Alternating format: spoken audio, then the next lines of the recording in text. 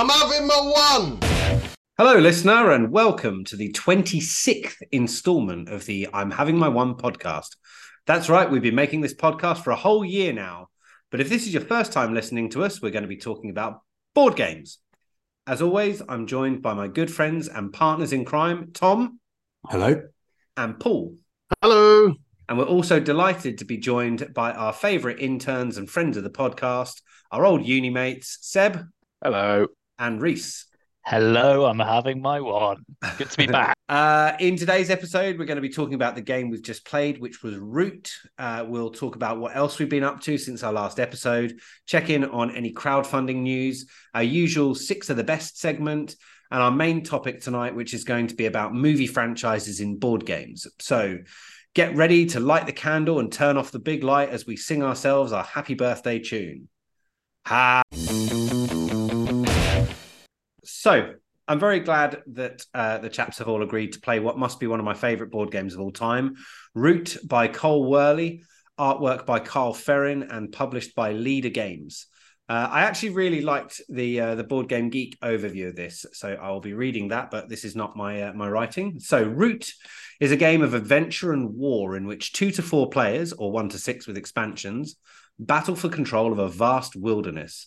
The nefarious Marquis de Cat has seized the great woodland, intent on harvesting its riches. Under her rule, the many creatures of the forest have banded together. This alliance will seek to strengthen its resources and subvert the rule of the cats. In this effort, the alliance may enlist the help of the wandering vagabonds who are able to move through the more dangerous woodland paths. Though some may sympathize with the alliance's hopes and dreams, these wanderers are old enough to remember the great birds of prey who once controlled the woods. Meanwhile, at the edge of the region, the proud, squabbling Eyrie have formed a new commander who they hope will lead their faction to resume their ancient birthright. The stage is set for a contest that will decide the fate of the Great Woodland, and it's up to the players to decide which group will ultimately take root. This is a proper asymmetric war game with a kind of cutesy facade where all the factions play completely differently and have multiple different victory point scoring conditions. The first team to reach 30 points will emerge victorious, but this isn't a game where you can charge off to an early lead, as you'll likely be brought down and decimated. So it's important to build your strength and wait for the opportune moment to enact your master plan. As mentioned in the intro, the base game supports 2 to 4 players, but there are multiple expansions now, adding extra factions to the map. So how do we rate this game? Let's start off with our guests. Seb, let's come to you first. What do you think? I love it. It's great. There's loads of things I like about board games. There's loads of interaction, lots of strategy and tactics. It's just fun. Let's Unless cut to you the get chase. There's absolutely lots of shafted. running around and punching each other, which is right up your alley. Yeah, yeah. Until you get shafted by Neil. But yeah, that's just a feature of games that I play with you. So I love playing it. Great game. I Good. would I'd be always up for playing that game. And Reese, what did you think? Really good, actually. It's a game that's kind of growing on me more as I play it. I mean, I've only played it maybe 5 times now, and my initial thoughts were I didn't like the fact that kind of one person could run away with it so quickly. But interestingly, like what you were saying there, Neil, you've got to bide your time, and I think maybe more experienced players who have played it a number of times, which maybe I haven't played with in the past. We were a bit newer to Root. You'd have one person who's just gunning for it all the time, and then they just ran away with it, or they got trampled and someone else ran away with it in the process. So I felt maybe there was a little less of that in the game we just played because we're a bit better at playing it, perhaps. I really enjoyed it. It was good. What are the things that you like most about it? I think the asymmetry of the game makes it incredibly interesting. Trying to track what other people are doing and trying to work out where their strengths lie. Like I could tell from your faction, Neil, which were they the So the moles are the creature, but they're called the underground duchy. But yeah, That's it, the underground duchy.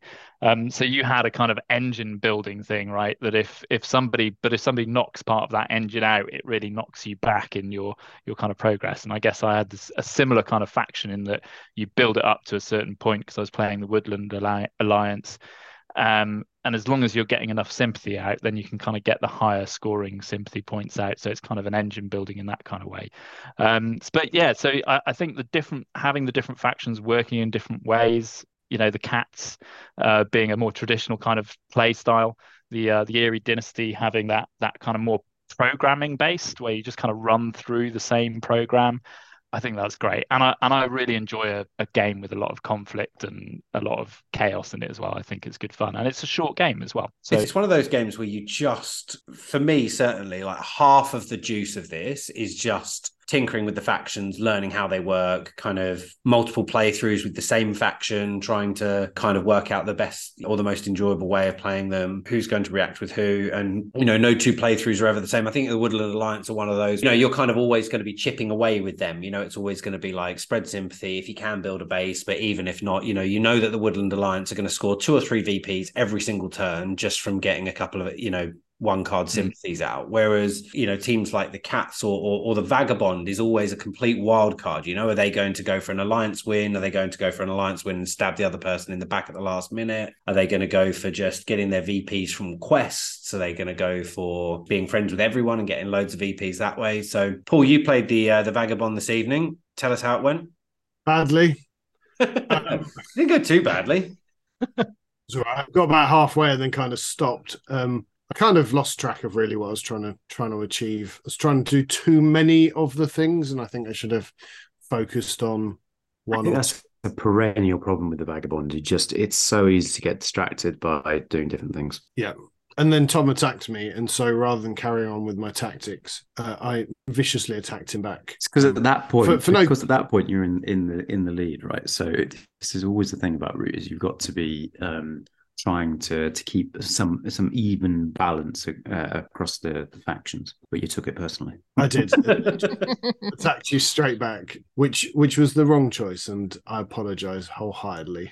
That's all right, don't worry. We all enjoyed it, Paul. So all of those who finished at the top of the half of the board. All the spectators enjoyed it. The innocent bystanders. And so, Tom, you were playing as the Eerie Dynasty. How did you find it this evening?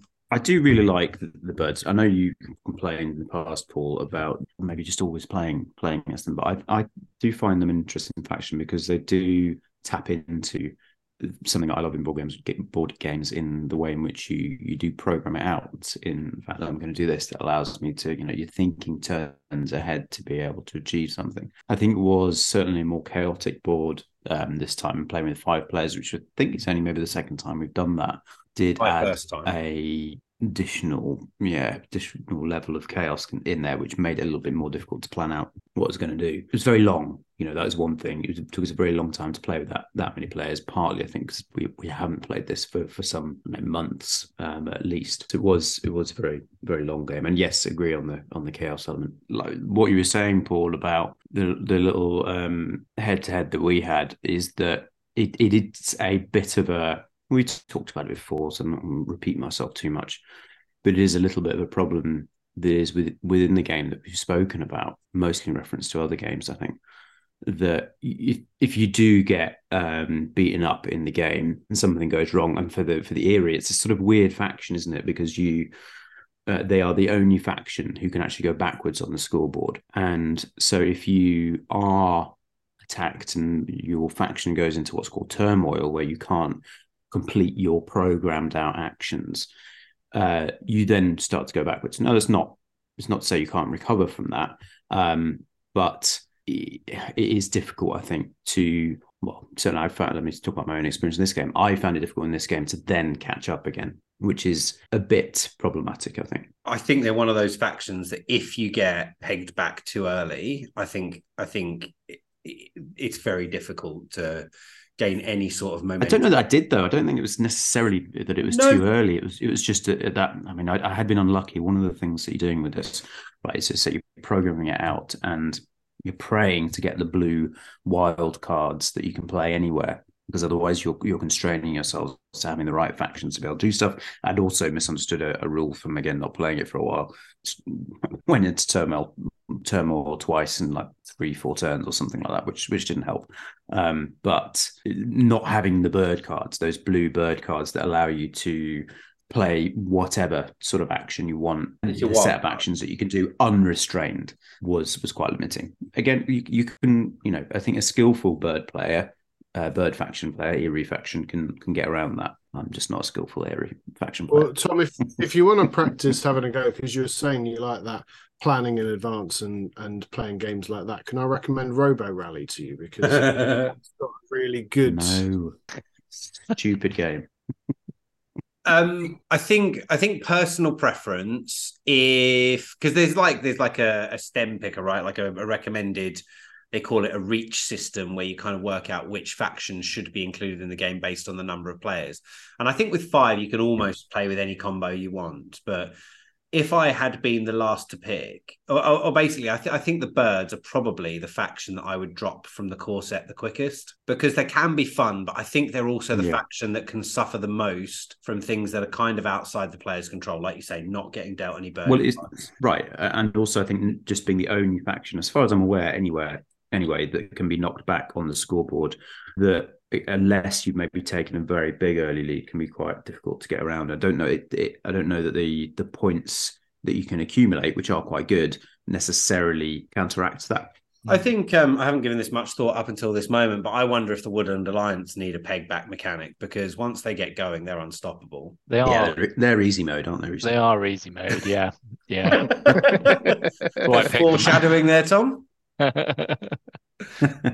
But it's they're a great faction. I love being the Woodland Alliance. I wonder if maybe as bases get destroyed, kind of like Turmoil, there should be a bit of a victory point loss as well. That would maybe. We'll see. Yeah, seems unfair that they have that victory point loss when a similar thing happens to the Woodland Alliance, where they have a base taken out. You just lose half your officers and a couple of cards, and that's it. Whereas you're losing victory points that you've worked quite hard to get, right? But then again, the more roosts you have, correct me if I'm wrong, the more roosts you have, the more victory points you earn. So you can get the points very quickly. Absolutely. So you can, Absolutely. if you're up there, you can get them quite quickly. And it's again, I'm not completely au fait with the rules, but when you're programming it, you can either play one bird card or 2 non-bird cards. Is that right? You can play up to 2 cards, one of which can be a bird. One of which can be a bird. Yeah. Okay. So you could in theory just only play birds if you were lucky enough to get a hand. A hand of birds. Then, yeah. And the balance of that is that when you enter Turmoil, you go back a number of victory points according to the number of bird cards in your engine. Okay. Yes. Wow. Okay. You are right, Reese. The point of how you can, if you are set up well and you have taken a decent early lead, then the number of roosts that you have out, you can start to just run away with it because you're scoring every single turn. It's not like other factions where it's based on building something or doing something. It's as long as you have those roosts out, you'll every turn score 3, 4, 5 points, whatever it is, as long as you manage to prevent them from being destroyed. And when so I guess that's the counteract, right? Is that the reason why they have this way to peg them back is that in theory they could absolutely run away with it. And that's why they're hampered on crafting, right? They've got what they call disdain for trade, where you can't get more than 1 victory point for crafting items. But then they're a great faction for crafting, because the roosts are their crafting piece. So all it takes is to get a few of those out, and all of a sudden they can really build up on, the sort of the named crafting cards, your command warrens, your better burrow banks, and all of that kind of stuff. Your sappers to cancel hits. They're really powerful in that respect. They're a fun faction, so I definitely don't think it should be taken out. I mean, all of them are fun in a different way, and that's the nice thing about that kind of asymmetry between the different factions. So, Sorry, my final thoughts on that, Neil. That's all right. So I played as the Underground Duchy as the moles, and that's probably the third or fourth time I played as them, and I think they're an absolute hoot to play. They're so much fun with the whole kind of the burrow mechanic and the thing about playing those leaders into the game, and then kind of building your actions. So you start off only having 2 actions, but then by playing your leaders and your lords and your dukes and stuff, you can build those up. I think everyone would probably agree. The best part of the game was when you landed your little tunnel next to Seb's keep. So from a point of watching another player play, it was really entertaining. You could almost, we didn't have any cameras on, but you could almost see like the palpable, like. Yeah, definitely. Seb, how did that make you feel? I'm used to it now with you, Neil. You started it. Yeah, I mean, to be honest, I left the back door wide open for you to go through there, and I feel like that was a mistake that was the catalyst for Reese's victory, which occurred however many turns later, because the boot that I had very firmly on his neck was just utterly released at that point, and he was just able to build bases and spread sympathy wherever the hell he liked, because I was no longer able to put him down where he belongs.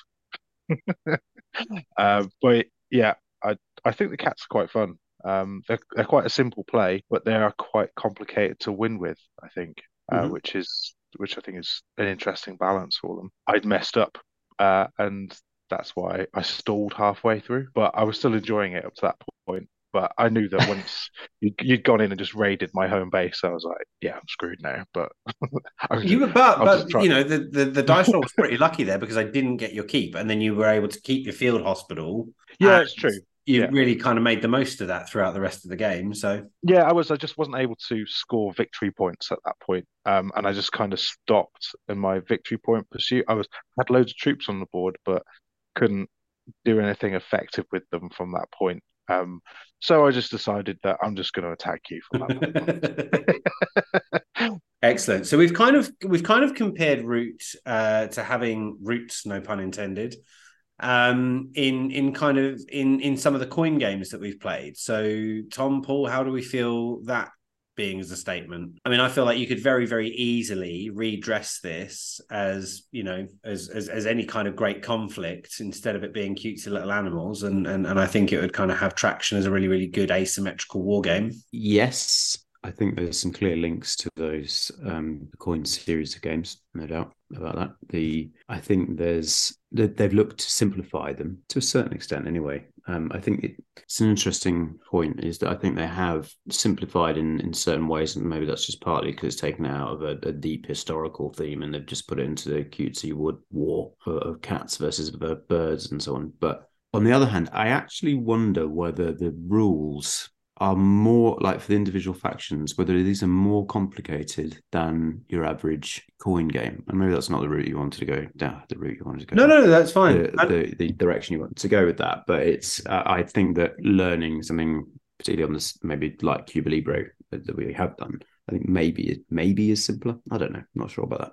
It's simpler, but it's richer, isn't it? It's, because they aim for, obviously it ran a little long today because it'd been a while since we've all played and we were on TTS. When you're familiar with the game, it's fresh in your memory and you're playing at the table, you can normally bosh these out in an hour and a half. So it's never going to have the depth that a coin game is going to have, right? But yes, the one thing that I think that's what I mean, is that it's lighter in that sense, but yeah. Any negatives? So I'm going to lead with one of the ones that it can often get a bit kingmakery, right? There's often 2 people, or at least 2 people kind of up in front. And if you get a chance to stop one succeeding, the second then often tap dances over the finish line, or the next person to act gets to tap dance over the finish line. And I feel like if we'd, done something, decimating to Reese, then I think there was a better chance of me just being able to kind of walk it in for the second place win. I think, yeah, whenever there's been that situation of games that we've played where there's been 2 people near the top, I mean, sometimes it doesn't happen, right? You just have one person who just shoots ahead and that's it. But certainly I would say in the majority of the games we've played at Root, there's a couple of people who are vying for it, and in the last few turns of way of doing that. And I felt a little bit, it was a negative that I wrote down myself, is the king making, that I don't think. It's slightly self-aggrandizing that I had the power left at the end of that game to do that. But I did have the option of who I was going to attack, whether it was you, Neil, or Reese. And I went with you, as you were currently ahead at that time. Who knows whether it would have made any difference to Reese if I'd taken out one of his sympathy tokens. I don't know, but I wonder if destroying sympathy is the wrong way to go for the Woodland Alliance, because they can just then get it back so cheap for one victory point at a go. Maybe it's better to just leave them and say, right, well, if you want it, you've got to. I don't know that it is though, because later in the game, generally later in the game, there's a lot of pieces on the board, and it's very expensive to have to put 2 cards in every time. Than that martial law rule, right? Is normally it's just 1 card to play. Well, it sort of depends, actually, doesn't it? Because it depends on the level of sympathy you're doing. But the base, your first couple of sympathy tokens that you place on the board is 1 card. But if a single faction has 3 or more units in that clearing that you're trying to play that into, you have to play another one. And then so at 2, that's 3 cards, and 3 at 4, that's a very expensive way of doing that. So I guess it slightly depends on the game state. Yeah, I was really lucky at the end of that game in that you'd taken a bit of a hammering, Tom, and Seb had taken a bit of a hammering, which kind of cleared some of the clearings, for want of a better word, which meant that I could put the sympathy in there cheaply without having to pay, too many cards.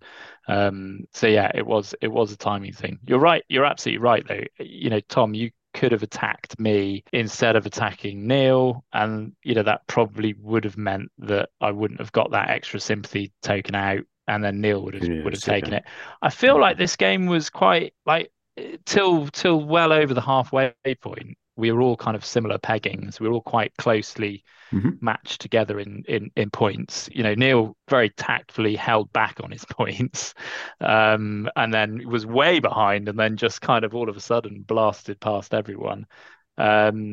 But otherwise, I think it was a really kind of close knit game up until the last kind of two turns, 3 turns, and then it kind of tailed off.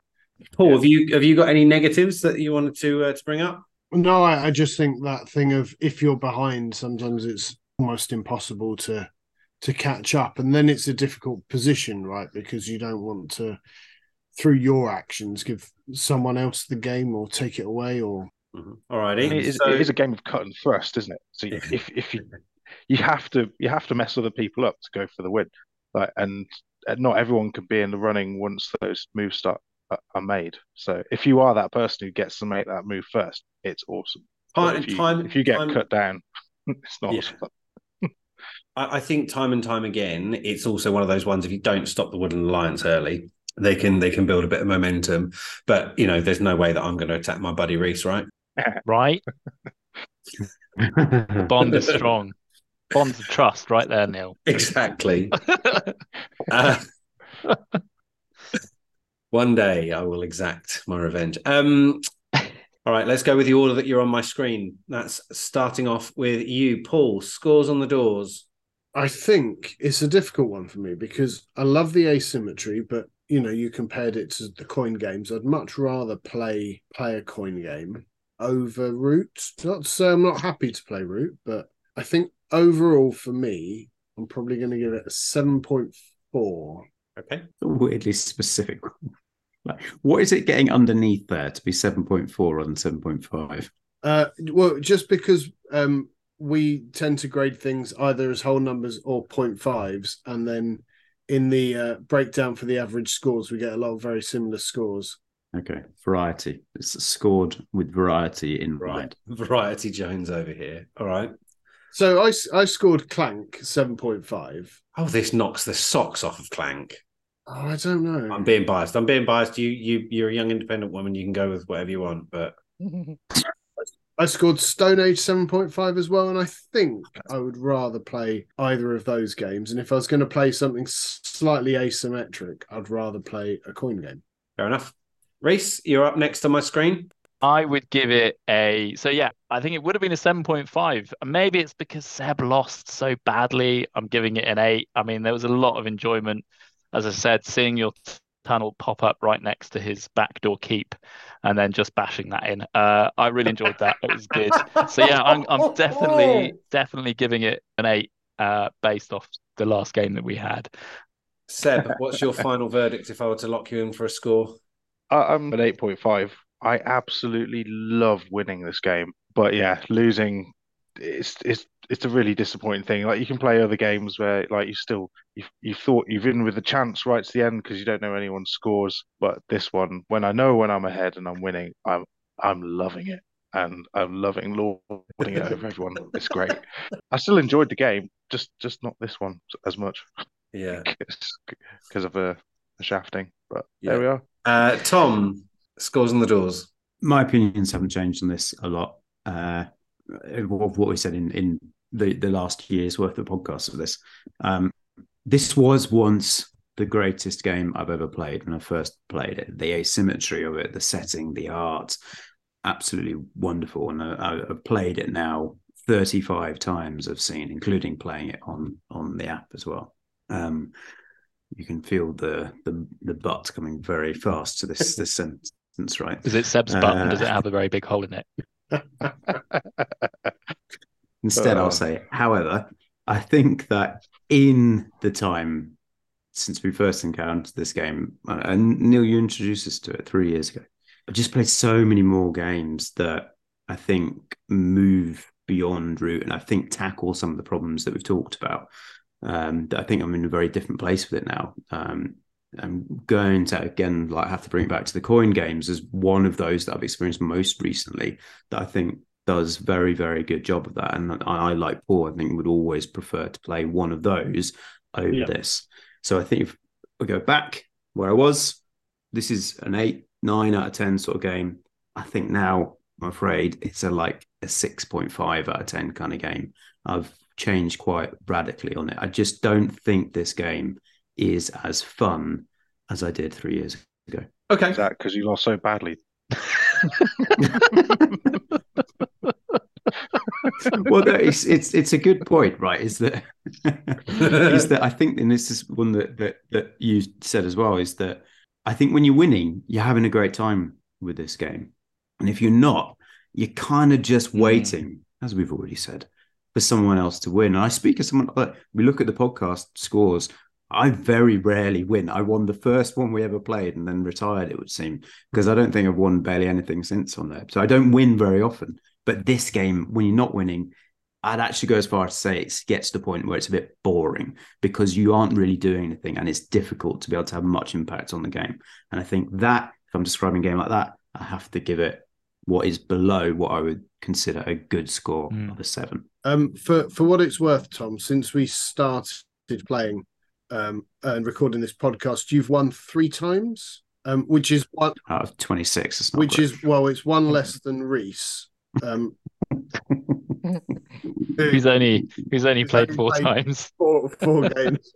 Yeah. So yeah, okay. So they're all good points. For me, I'm still just captivated by the magic of Root. I would play this far more frequently if I could.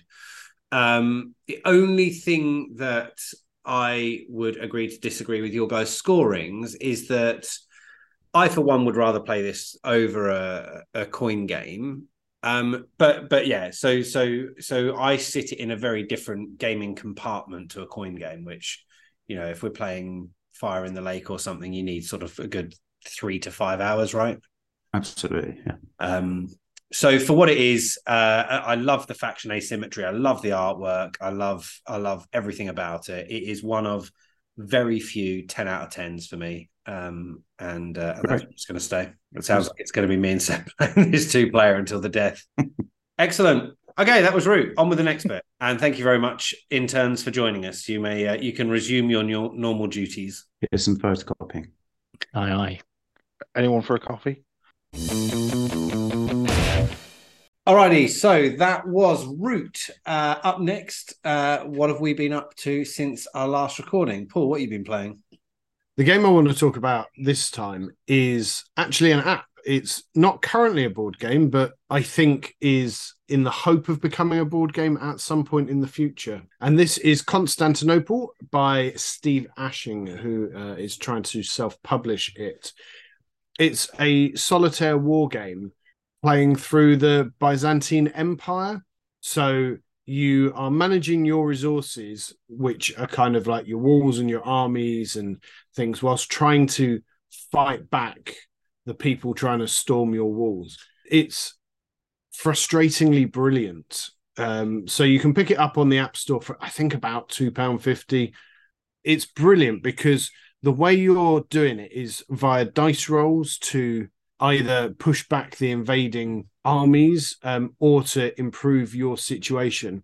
And each round you're playing a card which will advance the armies and give you either benefits or negative effects. And what's a nice little touch is we always talk about flavor text and things like that. So every event that happens, there's then a little bit of flavor text that explains historically what was going on at the time. So it's very interesting. I'm strangely addicted to it. I can't stop playing it at the moment. So the board game I've been playing this week isn't a board game, but is an app. But hopefully at some point it will be a board game, and that's Constantinople. It should be worth noting that Steve is a friend of the podcast, has a very, very enviable selection of board games, and I know that he bloody loves a historical war game. So it's good to see incredible collection of those. Yeah. But yeah, really, really look forward to giving this more of a go. Excellent. Yeah. Good. Tom, have you played anything fun this week? I've had no fun. You've had all the fun this week. all the fun, yeah. A couple of things that I'll mention then. So we did have a game of Quacks, which was really good. To get that to the table again, there's not a lot more to say on that particularly at the moment, but it was great to do that. But also had a first proper play, really, of Star Wars: The Clone Wars Pandemic system, which is that Star Wars version of Pandemic. And what we're doing here is you're kind of set in the Clone Wars era, so think very much that TV show and the second episode movie, and you are instead of the traditional pandemic system of little disease cubes going around the place, it's the droid armies that are taking over the galaxy, and then you play as one of several Jedi, lovely little minis that you've got in there, and you are trying to protect the galaxy from that, and also complete missions to ultimately to win the game. So it's a slightly different sort of way of approaching pandemic, but you've still got a lot of the core mechanics there of the way in which you, instead of infecting, you've got the invading planets systems there. It is fairly easy to understand, much like Pandemic. It is quick as well. It hasn't lost that element. You really can play that in quite a short space of time. And I think there are a lot of nice adjustments that they've made to fit the theme. So another thing that in regular Pandemic, you have these outbreaks where you're trying to infect a city which is already overwhelmed with infection. It just sort of bounces out to the adjacent cities, and instead of that, you just sort of kind of doesn't make sense, I guess, with the theme that if you were doing that in Star Wars. So instead of that, it just becomes a more beefed up protected planet that you get a kind of little extra defense for the droids on that. So lots of nice little things have done there.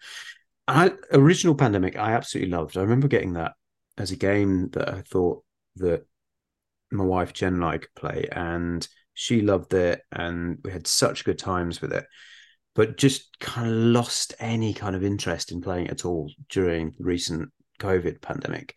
But then it was just too soon. It's too soon.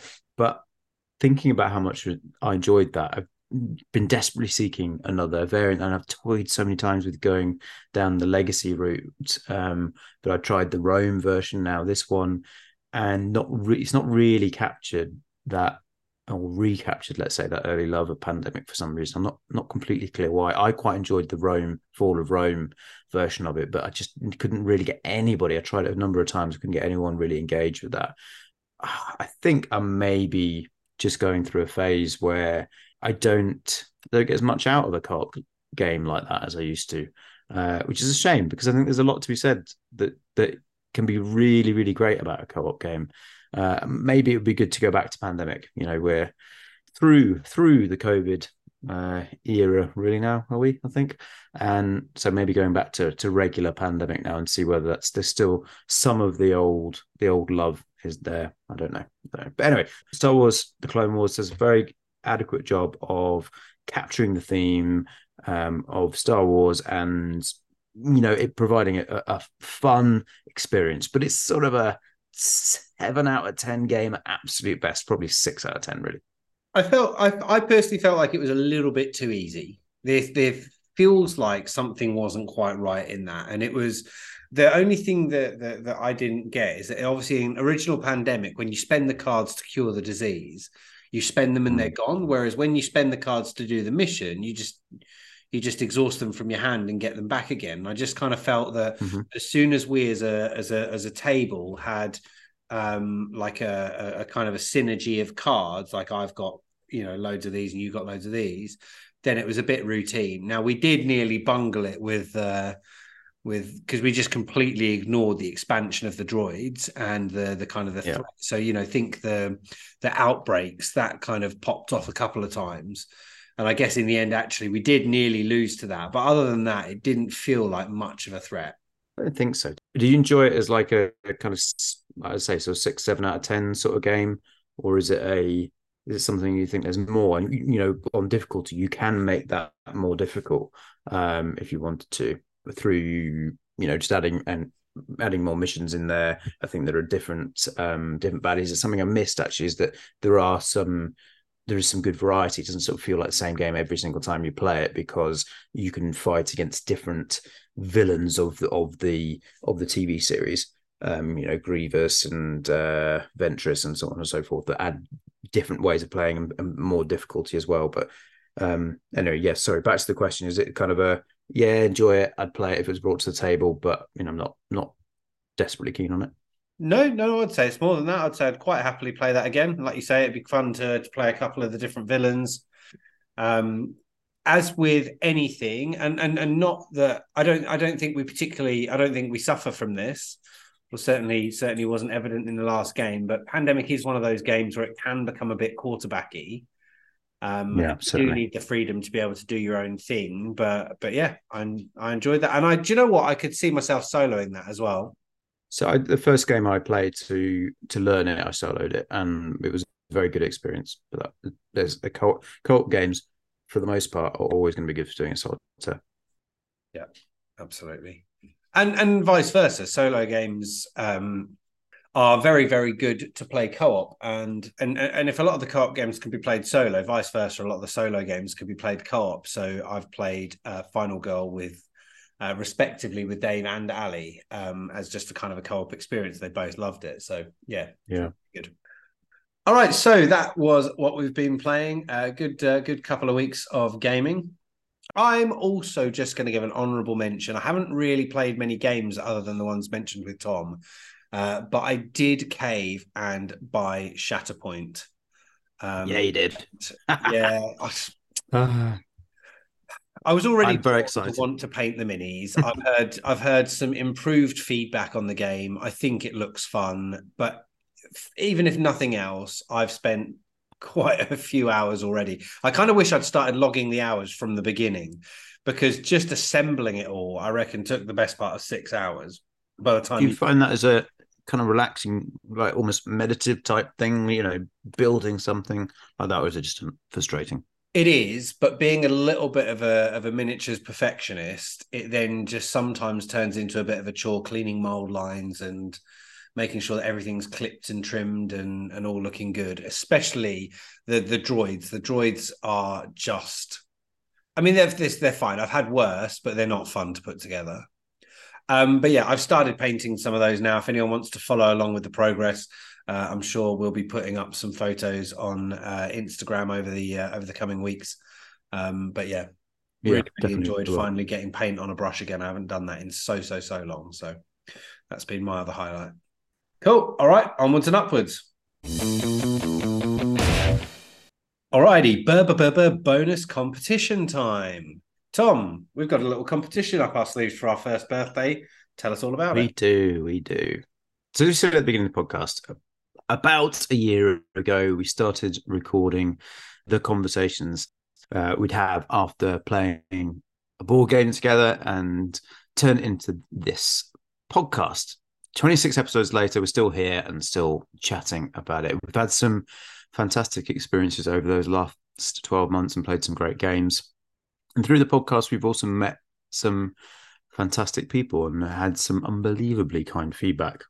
But here we are, year on. We just want to say thank you to everyone who's listened and supported by running a small competition. So for you, our listeners, you can win a small but very respectable set of goodies from us, including one of our favourite games. So it's going to be a choice for you of one of our favourite games, either Village Rails from Osprey Games or a fantastic party game, Just One. All you need to do is message us the word nice via social media or our Discord server by the end of next month, July 2023, and then we'll pick a winner at random and get in touch to send you your prize. So thanks again for listening all of this last year, and thanks for all your feedback and nice comments over that time. And good luck. Exciting.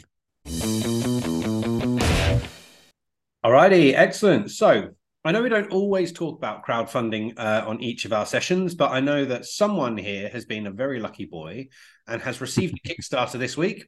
Tom, care to tell the listener what goodies you may have received? So some people say that good things come in small packages. This did not come in a small package. It was absolutely enormous. I was really lucky. And I say really lucky. I spent the money to receive in the last couple of weeks my fantastic, fabulous Geek and Son board game table. It's something that I backed one of their Kickstarters last year. And it's just so good. It's the word glorious is the one that I've used the most about it. It's just, I was so excited when it arrived. I've been waited for such a long time for it, more or less a year, for them to complete it was on GameFound actually, but complete the campaign, produce it and get it shipped and everything. It's quite a long time in some respects, but nowhere near as long as people wait for things on crowdfunding quite often. But it's just so nicely produced. And one of the things that I was quite intrigued by at the UK Games Expo that we went to at the beginning of the month was that there were loads of people there demoing their own tables. And there were various degrees of quality and cost. And it just got me so excited about receiving mine. So now it's here. We played a few games on it. I've got one that allows you to the leaves kind of sit on the top, magnetized in the corners. So you've got the kind of the vault in between, which is one of the main reasons why I wanted to get it, is that there are so many games on my game shelf that I just don't really ever get the chance to play because, just I don't have the biggest house. There's not the opportunity to have a wonderful games room with games set up all the time, right? And so that opportunity to have a game out, play a couple of turns of it or whatever, and then be able to just put the leaves back on the top and it becomes just a normal dining room table. And then return to the game again a few days later or whatever. So I can't wait. I have to admit, I haven't done that yet. but that is the intention, is to be able to do that. And you've got a game under there. It's still the top of the table. It's a nice big table to be able to play any games on the top as well. So it's not that if you're playing something in there, that means you can't play anything else. Of course, you can play it on the top. So yeah, it's fantastic. I don't want to crow about it too much because it was a real extravagance, but it's a wonderful thing. Yeah, like you say, it's not like it's a 40, 50 or even sort of £100 board game you're waiting for. It was a few quid more than that. So it is a lot to lay out and then to have to wait for over a year. But I was so buzzed for you in the run up, right? Like, I think I was even messaging you some mornings being like 2 more sleeps to go or whatever. And then we got to play on it the other day and it was great. So yeah, really, really happy for you. Have you got anything else outstanding that is getting close to fulfillment? No, not close. I have things that are outstanding.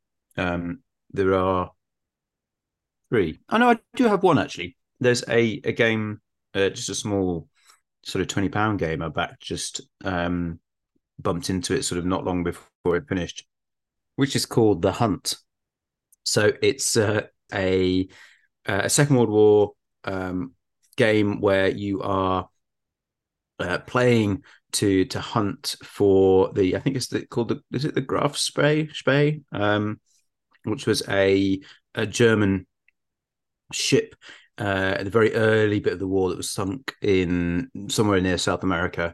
And so it's a game that you're playing. One side is the Germans kind of sailing around. It's a bit of a cat and mouse type thing that the Germans trying to sink the various convoys, and the British superior sea power then trying to find that. And so it's card play, and there's a little board and stuff. So I've got that one, which should be, I think it's printing right now.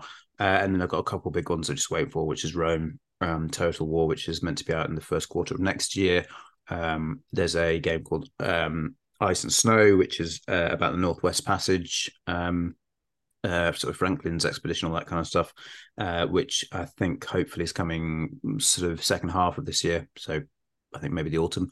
And then finally, I've got the very, very, very long-awaited. I don't know if this ever going to deliver this one. The video game Stellaris. I don't know if you've ever heard of that. They created a board game version of it, which is going to be this, I think, hopefully very exciting 4X space game that might be delivered before I die. I don't know. What makes you say that is it just being delayed horribly?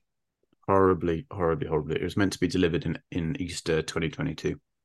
Okay, good. All right. So trying to contend with Darwin's journey for lateness. Oh, yeah. And we also getting updates. It's Academy Games. Could happen, but I'm not. It's got to the stage now where I'm just almost resigned to losing the money. All right, excellent, good. And on that cheery note, Paul, has anything caught your eye on the various crowdfunding platforms at the minute? Yeah, I too have, like Tom, splashed out on a kickstarting backer, and I've backed Waypoints. So it's from Postmark Games and designed by Matthew Dunstan and Rory Muldoon. It will have just finished on Kickstarter by the time this podcast comes out. But we talked a couple of episodes ago about Voyages and Aquamarine, and this is their third game in the sort of print and play roll and write that they're doing, where you're exploring what very much feels like, a big American national park. Again, really simple, roll a dice, draw a line on a bit of paper, score some victory points at the end. I've really enjoyed their games. And again, this one was a £4 job. So, yeah, I've backed that and looking forward to giving it a game. Excellent. And what's the sort of lead time on that? Because it's just a digital download, right? Yeah, I couldn't actually tell you off the top of my. I'm going to do a talk and have some hold music while I. So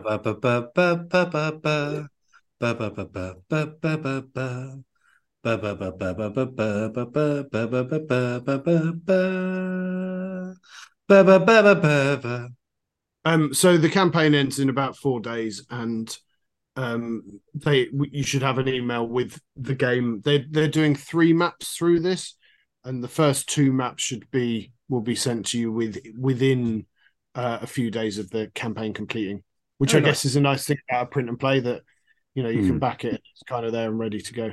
Yep, for sure. That's great. And have you got anything else that you're waiting receipt of? No, nothing else. Excellent. You're all up to date. Good. Well, for me, I'm trying desperately not to look at crowdfunding platforms because it always ends up in me backing something. And today is probably not going to be any different. Although special mention goes out to Crossbows and Catapults. None of you going to back that? Been tempted. No, I would. I would. And I bet there's not enough elastic bands that come with it either. I think it's elastic band free, isn't it? This one. I think it is elastic band free. I think this is one of the funny things about it. There's two things about this. Is that I've spoken to a number of people about this game, and we have collectively on Discord and so on. And everyone has the same memory of having this, that those flipping elastic bands would just snap, and then you'd be stuck with like a ballista that you basically couldn't do anything with. What's really great is that clearly the people who are bringing this game back had exactly the same experience when they were kids. And so they've made it fantastically elastic band free. Oh, I don't like it. I want my elastic bands back. You can put some elastic bands on. Do you not remember? Because then you had like the little catapult thing, and then if you didn't have any of the small elastic bands left, you used to get the really thick one and double it up. But then you had then you had like a little catapult that would genuinely take someone's eye out if you hit it hard enough. Punch through the outside wall, absolutely. Yeah. All right. Great. That original from I don't know, must have been late 80s or early 90s. Gosh, that if you get a hold of a copy of that, it'd be worth a fortune. I think they go for a good I'm going to eBay it 250 right on now. eBay, right? You can't go around nowadays chasing the postman for any dropped elastic bands. Yeah. Well, anyway, if anyone is interested in crossbows and catapults, that's got a couple of weeks to go still. It's raised over $500,000. So that's going quite well. There's quite a lot going on over on GameFound at the moment. And the one that's worrying me is I'm seeing a huge amount of hype over a game called Stalker by Awaken Realms. Have you guys seen this? So this is the guy. This is the guys who brought us Nemesis. This funded in 3 minutes. It's a 1 to 4 player co-op set in the Stalker world, which is like post-apocalyptic Chernobyl. So it's a region explorer, but it also features a story mode, which has been written and designed by Michael Orax, and he's the author of This War of Mine. Oh God. Well, yeah, it is, but it seems like it's I've got a very, very, very, very fond place in my heart for This War of Mine. I really, really enjoy the exploration and the story mechanic put together. It got a bit dark being on a war-torn theme, but if it's now, a fictional universe of sort of nuclear post-apocalypse, then we'll see quite how cheerful it is. I've had a little look at it. It looks like it could be really dark as well. So, yeah, I only really looked at this today, but I'm maybe 80% of the way there already on backing this. So, it has slight sort of like horror movie vibes that don't particularly speak to me as well. Right. Whereas it's got the survival, like run around, find guns. It feels like we're playing Resident Evil almost, Right. That's exactly what I was thinking of, and I've always just been a bit meh about stuff like that. Yeah. So sorry. And that's okay. And given the scale of the game with lots of minis and stuff like that, it's not that expensive. And shipping wasn't too bad. And there's no VAT, which is good. So and it's Awaken Realms, so the the minis, the Sundrop minis are going to be great. Story of it, it's going to be absolutely chef kiss, brilliant. Yeah. There's also the Firefly 10th anniversary edition that's on GameFound at the moment, as is Scarface. So I spent some time looking at that. Okay. Sorry, I spent some time looking at that, and it's great insofar as what the game is fantastic, well thought of game in the vein of a game that we enjoy. Star Wars Outer Rim, right? Pick up and deliver. It's the original one of those, or certainly one of the most highly regarded.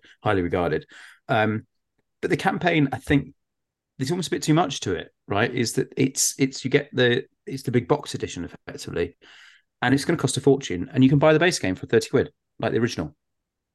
Yeah. Still, it's not like it's a reprint or anything. So I was put off by that, really. Yep. I think it's just the whole, I think the Firefly, the show's got it's got a good backing, and certainly, yeah. It's just an anniversary celebration, right? Yeah. Speaking You're saying Scarface, right? I was going to say, speaking of expansions, there's also the first expansion for Scarface 1920, which is bloody business. Yeah. I was very close. I think we were both quite close to backing this one, Neil, actually, weren't we, in the original? Yeah. Yep, absolutely. Geek and Sun, they're also now taking pledges for their new Gwen table, which we got to see at UKGE, just in case you want to upgrade, Tom. Oh, yeah. Yeah. Otherwise, the only news I've got from crowdfunding is that Bloodstones has gone into final production, so they're looking to complete mid-August, and I'm assuming there'll be a couple of months for shipping, so probably sort of Q4. But yeah, good news. Excellent. All right. Well, certainly probably won't be next episode, but we'll try and check in with crowdfunding every now and then to have a little bit of an update. If there's something that you've seen that you are particularly interested in, do be sure to head on over to our Discord and maybe chat about it there. We do have a room that's designed specifically for crowdfunding, so be good to have a bit of a chinwag about it over there. Alrighty, on to our 6 of the best segment. where we take a snapshot of the current Board Game Geek top 50 in the hotness. And then between us, we draft a couple of games each to talk briefly about. Paul, do you want to kick us off with your first pick? Yeah, first pick for me is Castellans of Valeria. This is by Daily Magic Games. It's just finishing up on Kickstarter at the moment. Is a area majority game where you are looking to control the different parts of the city of Kosk to become its next Castellan. It looks very nice. It's a very attractive looking game. The board looks great. The components look very good quality. What I like about the Kickstarter as well is they've done this very much as there's no stretch goals. Seeing it more and more where the sort of completed game is kind of there ready to go for you. Although there's like a retailer pledge where you can get a few copies. Apart from that, I don't think they're making it overly available.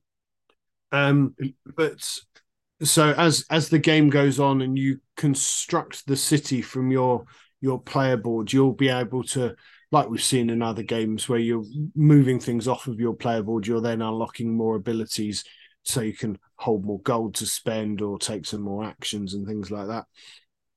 It looks like it's got some clever mechanics. I'm trying to take a step back from buying some games at the moment. I do have a few creeping in on the shelf of shame, so I like to try and keep that fairly well covered before I go into more games. But might be one I'll be interested in the future. Excellent, interesting. Tom, what was your first pick this week? My first was Star Trek Ascendancy, which is a game from 2016. And it's the team that brought us the game we were talking about, Firefly the game, Gale Force 9 as well. And this is a 4X in the Star Trek universe where, exploring the galaxy and discovering planets and colonizing those potentially.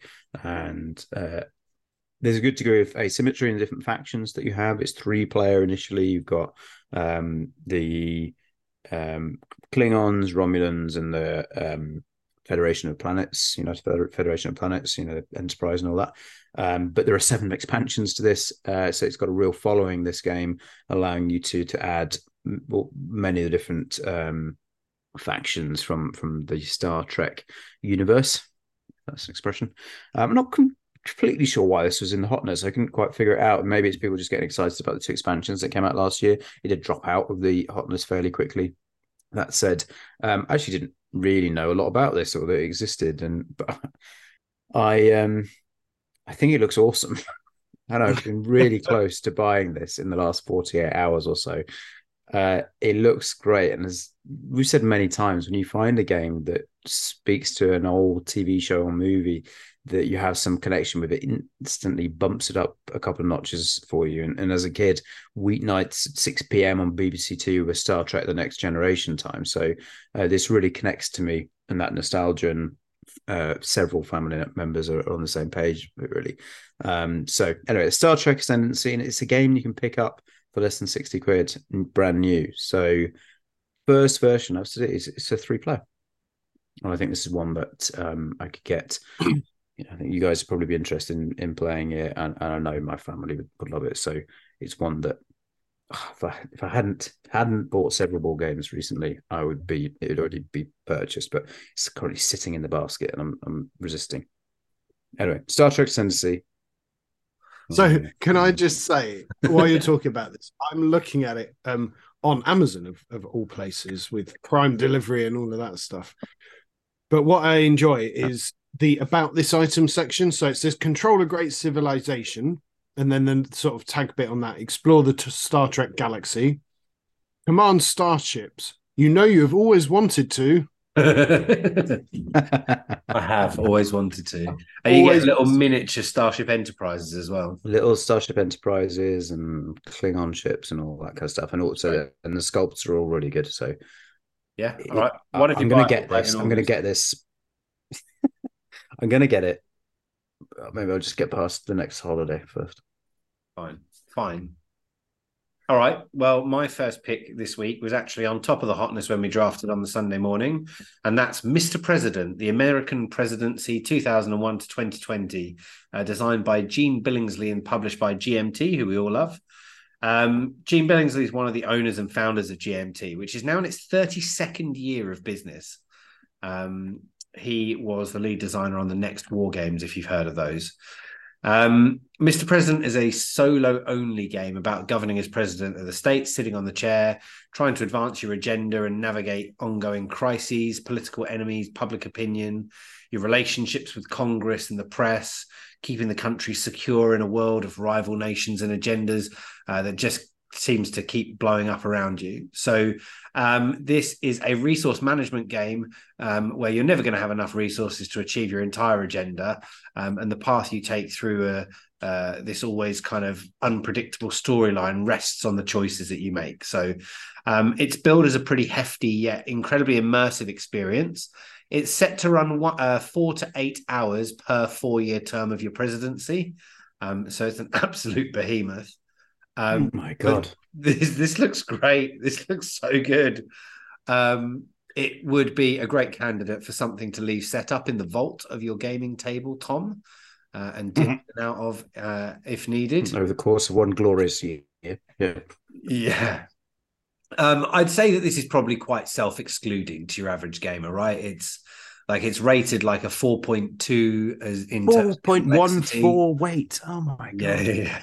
It is chunky, but have you got pictures pulled up of it? Look at the board. Look at look at what you're dealing with. Oh, it's massive. The board is huge. It's obscene. It would need to be cheap, I think, for me to give it a go. Which how much is it at the moment? Well, it's not out yet, but I think it'll be around the standard GMT sort of 65 to 80 quid mark. Oh. But they always hold their value well to resell. So, and it's being released. This is niche, though, right? It is niche, but it's piqued my interest. I've already watched a couple of hours of videos of this. And it is being released in the UK days either side of my birthday. So it might be a present to me, love from me. So we'll see. If I'll borrow it when you're done. It looks disgustingly complex, though. All right, excellent. Paul, what was your second choice? My second choice was Pyramidio from Synapsis Games. It's a domino tile laying game where they take the domino. I'm going to say puns. They're not even puns. I'm going to have a little rant. The game itself looks good, but I'm going to have a little rant because the Pharaoh Mino has passed and is then going to his eldest son, who's going to take on the mantle of being Pharaoh, and his son is Mido, and other really laboured domino puns which don't work. Yeah. But over the course of 4 rounds, you are laying brightly coloured tiles to build a little pyramid that's actually rectangular based. And because you're using dominoes, won't really look like a pyramid by the time you're finished. But that aside, you can pick the game up for 25 quid. It looks like a fun little, very lightweight, introduce your friends who aren't maybe board gamers to a bit of a more thinky puzzle type game. It looks all right for 25 quid. Just don't really like all the domino puns. And they've gone with the Egyptian pyramid theme, but actually, because you're using dominoes, I think it would lend itself more to like an Aztec style temple. Yeah. Good thing you unmuted just to say yeah. It was worth the wait. All right, excellent. Thanks for that, Paul. And Tom, your second pick? My second one is an interesting one. It's called Challengers from last year. From One More Time Games and Z-Man Games. A game of deck management and capture the flag. It's for 1 to 8 players. And I picked it because it sounded a bit interesting. But I kind of got into this. It's just I don't know. It's a bit mad. This game is that there's this round robin kind of head to head thing that you're doing where let's say you have 4 players, you'll be having 2 games of this concurrently. So 1v1, and then next to each other, another 1v1. You'll play, and whoever wins that match between you will get the points, and then you'll switch. So you're playing different players, you do it again, score points, and then whoever's got the most points from those will then face off in a final, if you like, and then whoever wins that is the winner. And if you've got 8 players, obviously that sort of extrapolates out of the nature of the game that you're going to have. You do more than that. You actually have 7 rounds of it rather than just the 2v2, but you play 7 rounds of it, and then you have that final round. The game, in terms of that capture the flag element, is a case of having a deck of cards that you can't choose which card you're going to play, but you can manage what you've got in there, chucking away crap cards and potentially drawing new ones, and even throwing away your whole hand if it's rubbish. And then you're going to draw a card out and try and basically one up in terms of the values on the cards your opponent, and then ultimately at the end of that game, whoever's got the flag at the end of that one-upmanship wins. There are things that are it's called card effects written on the cards. I say card effects like I just invented that term. There are card effects that when you play a particular card will allow you to maybe look through your deck to see what's going to come out and shuffle it around, all those kind of goodies that we've seen somewhere else. And so I think that's fine. I think there's sort of maybe potentially a little bit of a luck-based bit of which card actually comes out, because you can't manage that. You just have your deck, you shuffle it, and then the cards that you draw, but you can manage the deck a little bit. I watched the Rodney video on it and was quite impressed, really. I don't love the artwork, actually. I think that the people who've created this, I think, were going for something that was very applicable to all, which is fine. I'm fine. But it doesn't, I think there maybe was something a bit more exciting they could have done with that artwork. Anyway, by the by, it's a really fascinating concept. It has been nominated for the Kennerspiel der Jahre award this year, which is that, twiddle the mustache connoisseur's choice or game award of the year, right? So I think for what they've done, really clever. I don't think I've ever seen anything like that before. So if that sounds interesting to you, have a look. It's called Challengers. Yeah, it looks good on the table, right? I think maybe just for what it does, it would be really interesting to have a go. Just get yourself 7 friends. Yeah. Excellent. Very good. So my second pick is an oldie, originally from 1995. This is Mystery of the Abbey. It's an old Days of Wonder classic, which is now long out of print. But it is getting a rebirth from Mojito Studios, the Kickstarter of which... so at the point of writing the notes on the podcast, I put will be coming shortly to Kickstarter.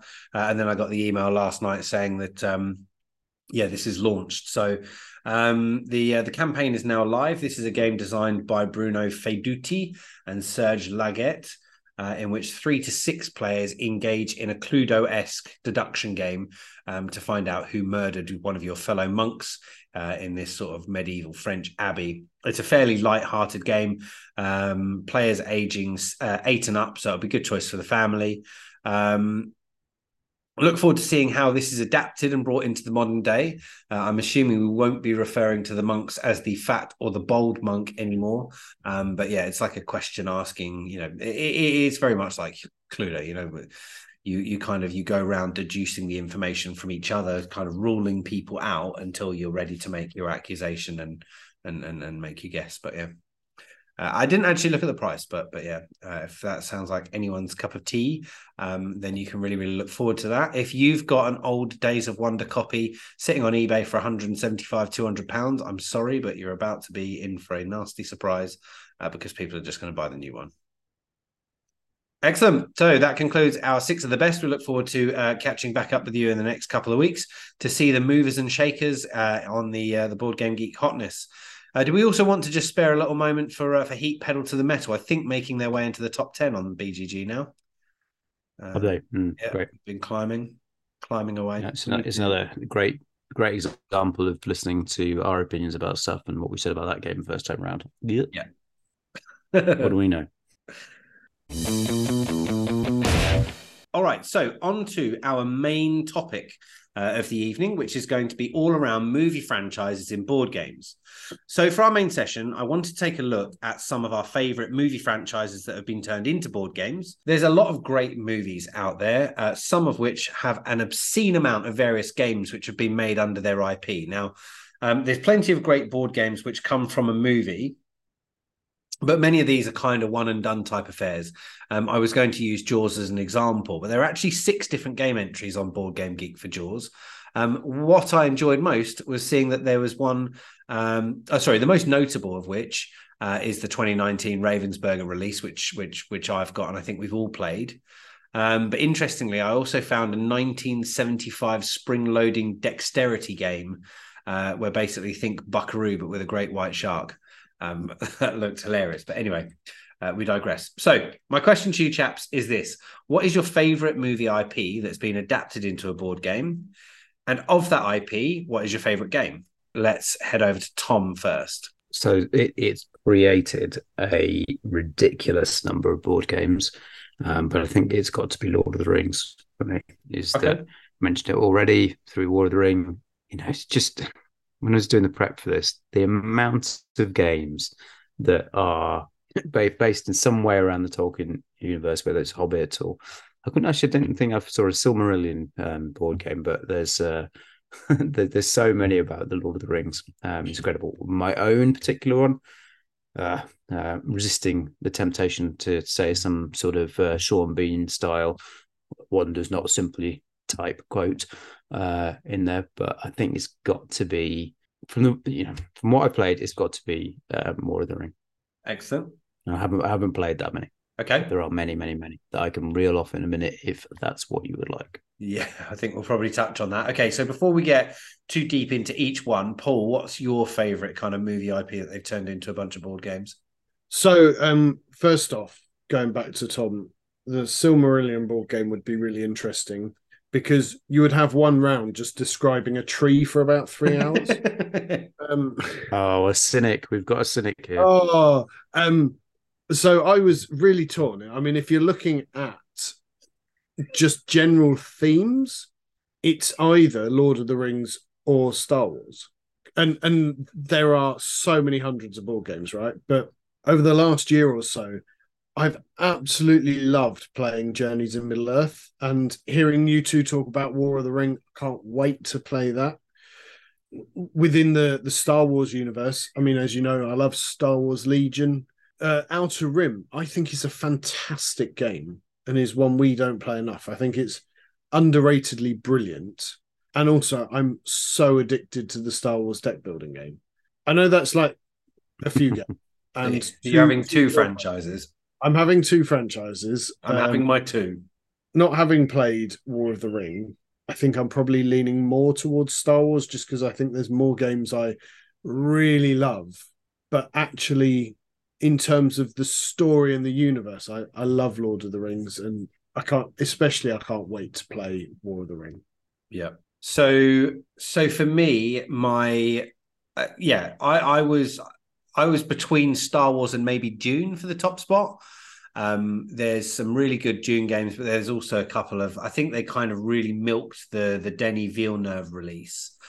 And stuff like House Secrets, which was just Chronicles of Crime reskinned. Yeah, no Trail, kidding. which was Suddenly got like Dune game. And we've kind of talked about this before on the podcast. I won't labour it. And if you like the expansions, then that's cool. You do you. But the expansions for Dune Imperium fell a bit flat with us as well. So, but Dune 2019 is an absolute belter, and without repeating myself too much, one that we must still play at some point when we've got 6 players. But for me, my favorite franchise that's been turned into a video game, I'm actually going to go with Aliens, because there is some fantastic renditions. I wanted to say Star Wars, like you say, we've played so much Armada. I've just bought Shatterpoint. I should have done some more research, but I wonder how many entries there would be for Star Wars if you type that into BGG. So without peeking, this is a little pop quiz. Highest rated Star Wars game on the BGG list. Anyone care to guess? Rebellion. Absolutely. In at 10. Second? X-Wing. What's that one you've got? I played it once. Imperial Assault. Imperial Assault. Yeah. Imperial Assault in second. X-Wing in third. Fourth? Armada, I would think. You'd be wrong. Outer Rim is in fourth. Okay. Then there's the 2012 Sorry? Did you say Outer Rim then? It's Outer Rim. Then there's Armada, Destiny, Star Wars Epic Duel, Legion. Legion comes in at 1089th. Clearly no love for miniatures games. Star Wars The Queen's Gambit. Star Wars The Deck Building Game. Star Wars The Queen's Gambit. Is that based on the TV series? Because I didn't watch it. So No. Like Queen Amidala's it's like Gambit. I'm aware of that. I was making a joke about The Queen's Gambit, the TV series being a secret Star Wars film. No, it was really good. Wasted. So yeah, and so sorry, coming back to Aliens. So I think from the Aliens franchise, it's got to be for me Nemesis, which is unofficial Aliens, but it is Aliens. Right. So I was wondering where you were going to go with this. Is like, what is the favorite Aliens game? Can you have a favorite Aliens game that isn't actually Aliens? I think so. But then there's also Legendary Encounters Aliens, which is also absolutely brilliant. Have you played that? Yeah, once. Okay. The thing is, right, you would allow like fan fiction in stories and novellas and things like that. So would I? I would. Let's not forget. No, I can't remember what it was. So, of your favorite IP, then my next question was: is there? And Paul, you've probably already answered this, but is there a game in that IP that you haven't played yet for whatever reason? That you're really, really keen to get to the table soon? War of the Ring, because I live up north. Yep. Yeah. They don't have minis up north. I know they do. Tom, War of the Ring card game? Is that putting words in your mouth? Yes. Minis up north are called Whippets. I was going to say Warwick Davis, but I don't think he's mini. He's from the north, is he? Sorry, Warwick. I love you. So yes, I'm intrigued by the card game, but I'm not sure I'll ever get around to playing it. Like, I just don't know. Having got the main game, I don't know. They'll do it. So the one, and there's others like the Battle of Five Armies, which is an extension of that. It was like pure out and out minis battle game, I think. But there's one that I very nearly purchased. It's 30 quid, a Ravensburger game called the Adventure Book Game. Lord of the Rings Adventure Book Game. Looks relatively straightforward and good looking and cheap. I'd just love to give that a go. It looks really good, that. Excellent. I've got so for the Alien IP, we've talked about it a couple of times before, but I've not got or played the Fate of the Nostromo. I think that's meant to be all right. I think I saw that in Waterstones the other day, actually. Yeah, I think that's a Ravensburger as well, isn't it? I was just about to say, is it Ravensburger? We saw it at the con. I nearly kind of tried to get time to sit and play it. But a couple of people in the sort of the Aldershot group have got it, so I'm sure we'll get it to the table at some point soon. So you guys are both kind of into Lord of the Rings. I'm into Aliens, but I think it's fair to say that we're all into Star Wars. So for all of us, anything in the Star Wars IP that all of us to give it a go. Paul, you first. Do you know I've never played any X-Wing? So I've played some Armada with you. Yeah. And I've played some at my local games club. Yeah. Played a lot of Legion, and I've just not played any X-Wing. So I think that'd probably be mine. Tom, have you still got the starter set for that, or have you moved it on? No, it's gone. You can pick it up pretty cheap. It's good fun. It didn't make any sense for me having it alongside Armada, but it was great. Really, really quite quick, and looked great on the table. I think from my part, it'd be Star Wars Legion. I'd love at some point to give that a go. Yeah, and hopefully not get addicted to it. I think that would be mine as well. But I've also the expansion for Outer Rim. Really, really keen to give that a go at some point. Yeah. Okay, and then for your own movie IP, a game that perhaps didn't really hit the spot for you, Tom, something from Lord of the Rings that you gave a go but actually didn't really gel with that much. Well, I don't know. I mean, I haven't tried that many. It is my favorite, but tried Journeys in Middle Earth and and so on. But I think it would probably be. I haven't played it, but I just know it would be Lord of the Rings Monopoly. Is that it being one of those? I don't know if it's true. I've actually played a Star Wars Monopoly now I think about it. But yeah, Lord of the Rings Monopoly. It just doesn't. It's just pure taking advantage of the IP, and it's just not going to be any kind of fun. That. Yeah. It's only a matter of time before they're doing Lord of the Rings Catan as well, right? Yeah. Paul? There's nothing I've played that I haven't really enjoyed. I think I was a bit mediocre on Imperial Assault, but I've only played it once, and I don't think that's a fair. That was where we were all learning how to play, and I don't think it's then fair to say I didn't enjoy it. I think I need to play it again. Does that make sense? I'm having a look through. There's, as I say, there's nothing I've played. There's clearly a Monopoly one, like Tom, that I probably wouldn't want to. They have done a love letter version at Jabba's Palace, which again, I'm a big fan of love letter, although I surprisingly suck at it. A game where you're randomly guessing for the first couple of goes. I really suck at love letter, but I like original love letter. I know there's the Batman one as well and stuff like that, but no, there's nothing I've played where I'm like, no, I don't want to play that again. Can anyone guess from the Alien franchise something that didn't really hit the mark? Was it the Alien game? Oh yeah, another glorious day in the core. That was just a complete miss for us, wasn't it? But just such a letdown, that, because it should and could have been fantastic. And there were really good, clever elements to it, but it just didn't hang together very well. It was just impossible. I mean, not that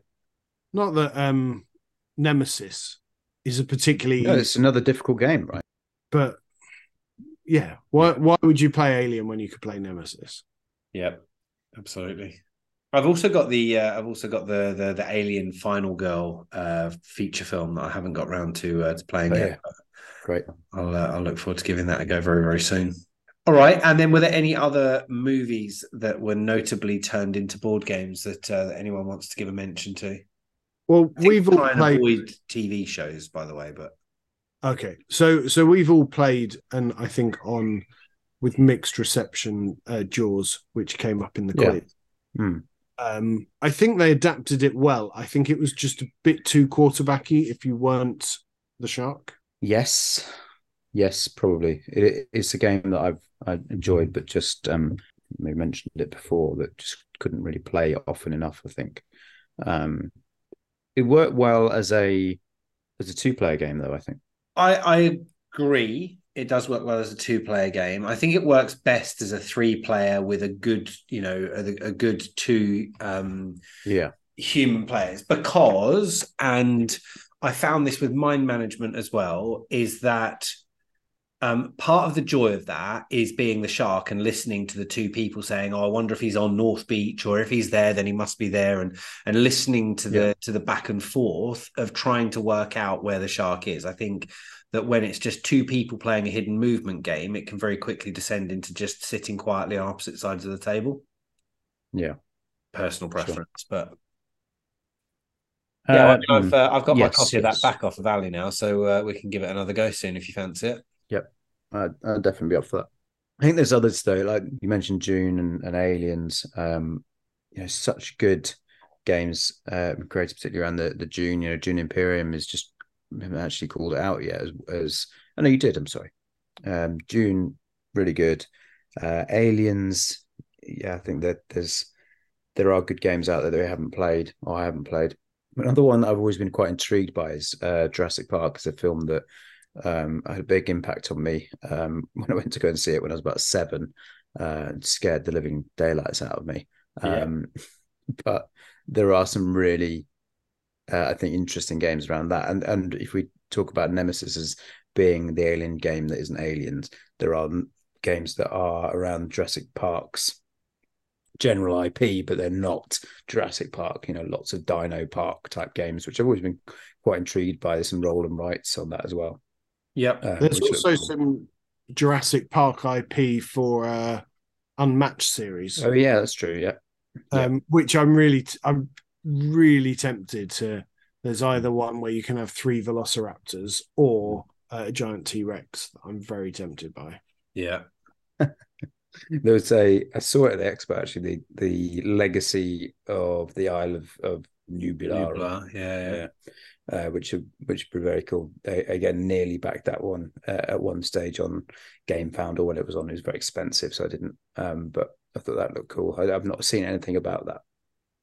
A legacy game that seemed to be about kind of building the park out, I think. So that looked pretty cool. I think it was only the legacy element of that put me off. Otherwise, I would have been. Yeah, I'm up for a good Jurassic Park game, right?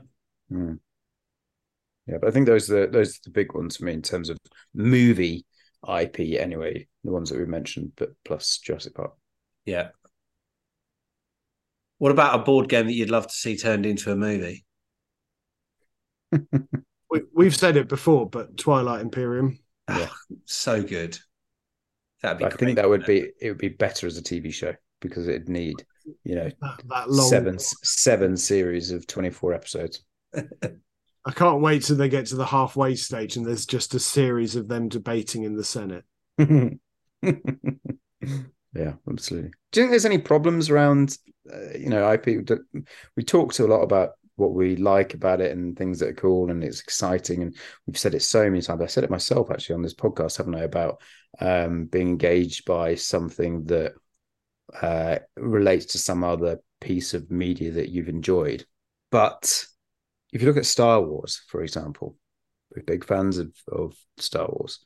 It does always feel like the game is more expensive if it's got Star Wars on the name. Yeah. It's like booking a venue for anything that's got the word wedding in, right? Like, can I book this room for a party? Yes, let me get you price list. Yeah, it's for a wedding. Oh, you mean the wedding price list? Let me just get the Star Wars pricing out for you. Yeah. So I think there's problems there, and also I think I don't know. I can't sort of, apart from like the monopoly and the risks of this world, I can't hugely think of lots of examples of this, but I think it could be really open to making a game that's not that great and sticking the title on it, be it Star Wars or whatever else.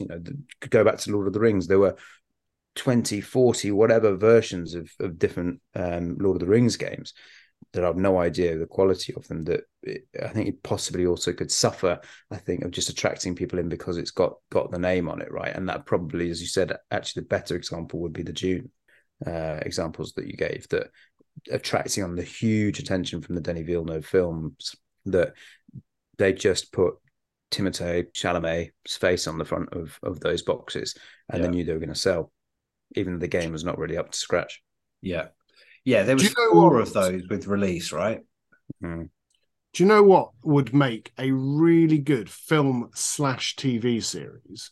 Is what we've played tonight, is Root, right? Because you either go down the cartoony route and you have like Jack Black voicing the vagabond, and you have what's the little guy that always stars with The Rock?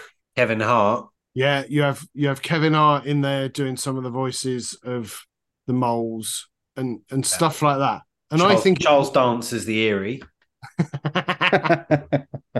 Or you go down like, we've got into turmoil again. A slightly gritty anime, like 15 plus gory Root would be a brilliant film. If we're doing that, can we have Big Nasty as the cats? Okay, right. Side topic then. So you've got Big Nasty as the cats. You've got Charles Dance as the Eerie. You've got Jack Black as the Vagabond. Who else are we missing? Woodland Alliance. Woodland Alliance. I don't know. The Voices of Little Mix. The Lizard Cult. Get Noel Fielding to do that, maybe.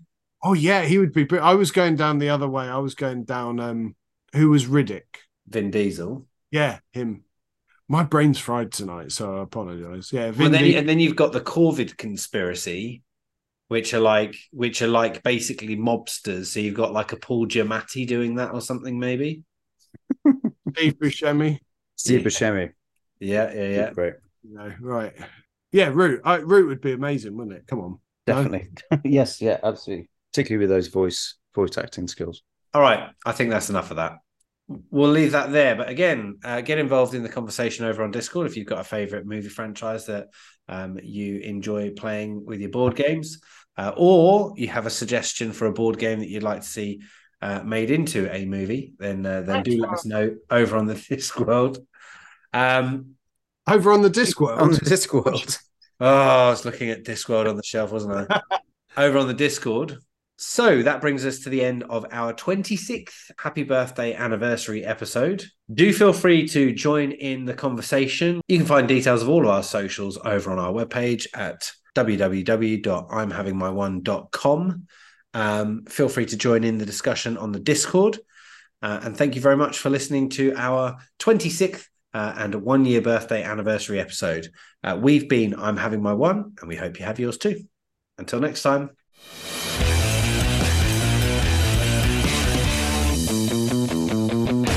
I'm having my one. Happy birthday to you.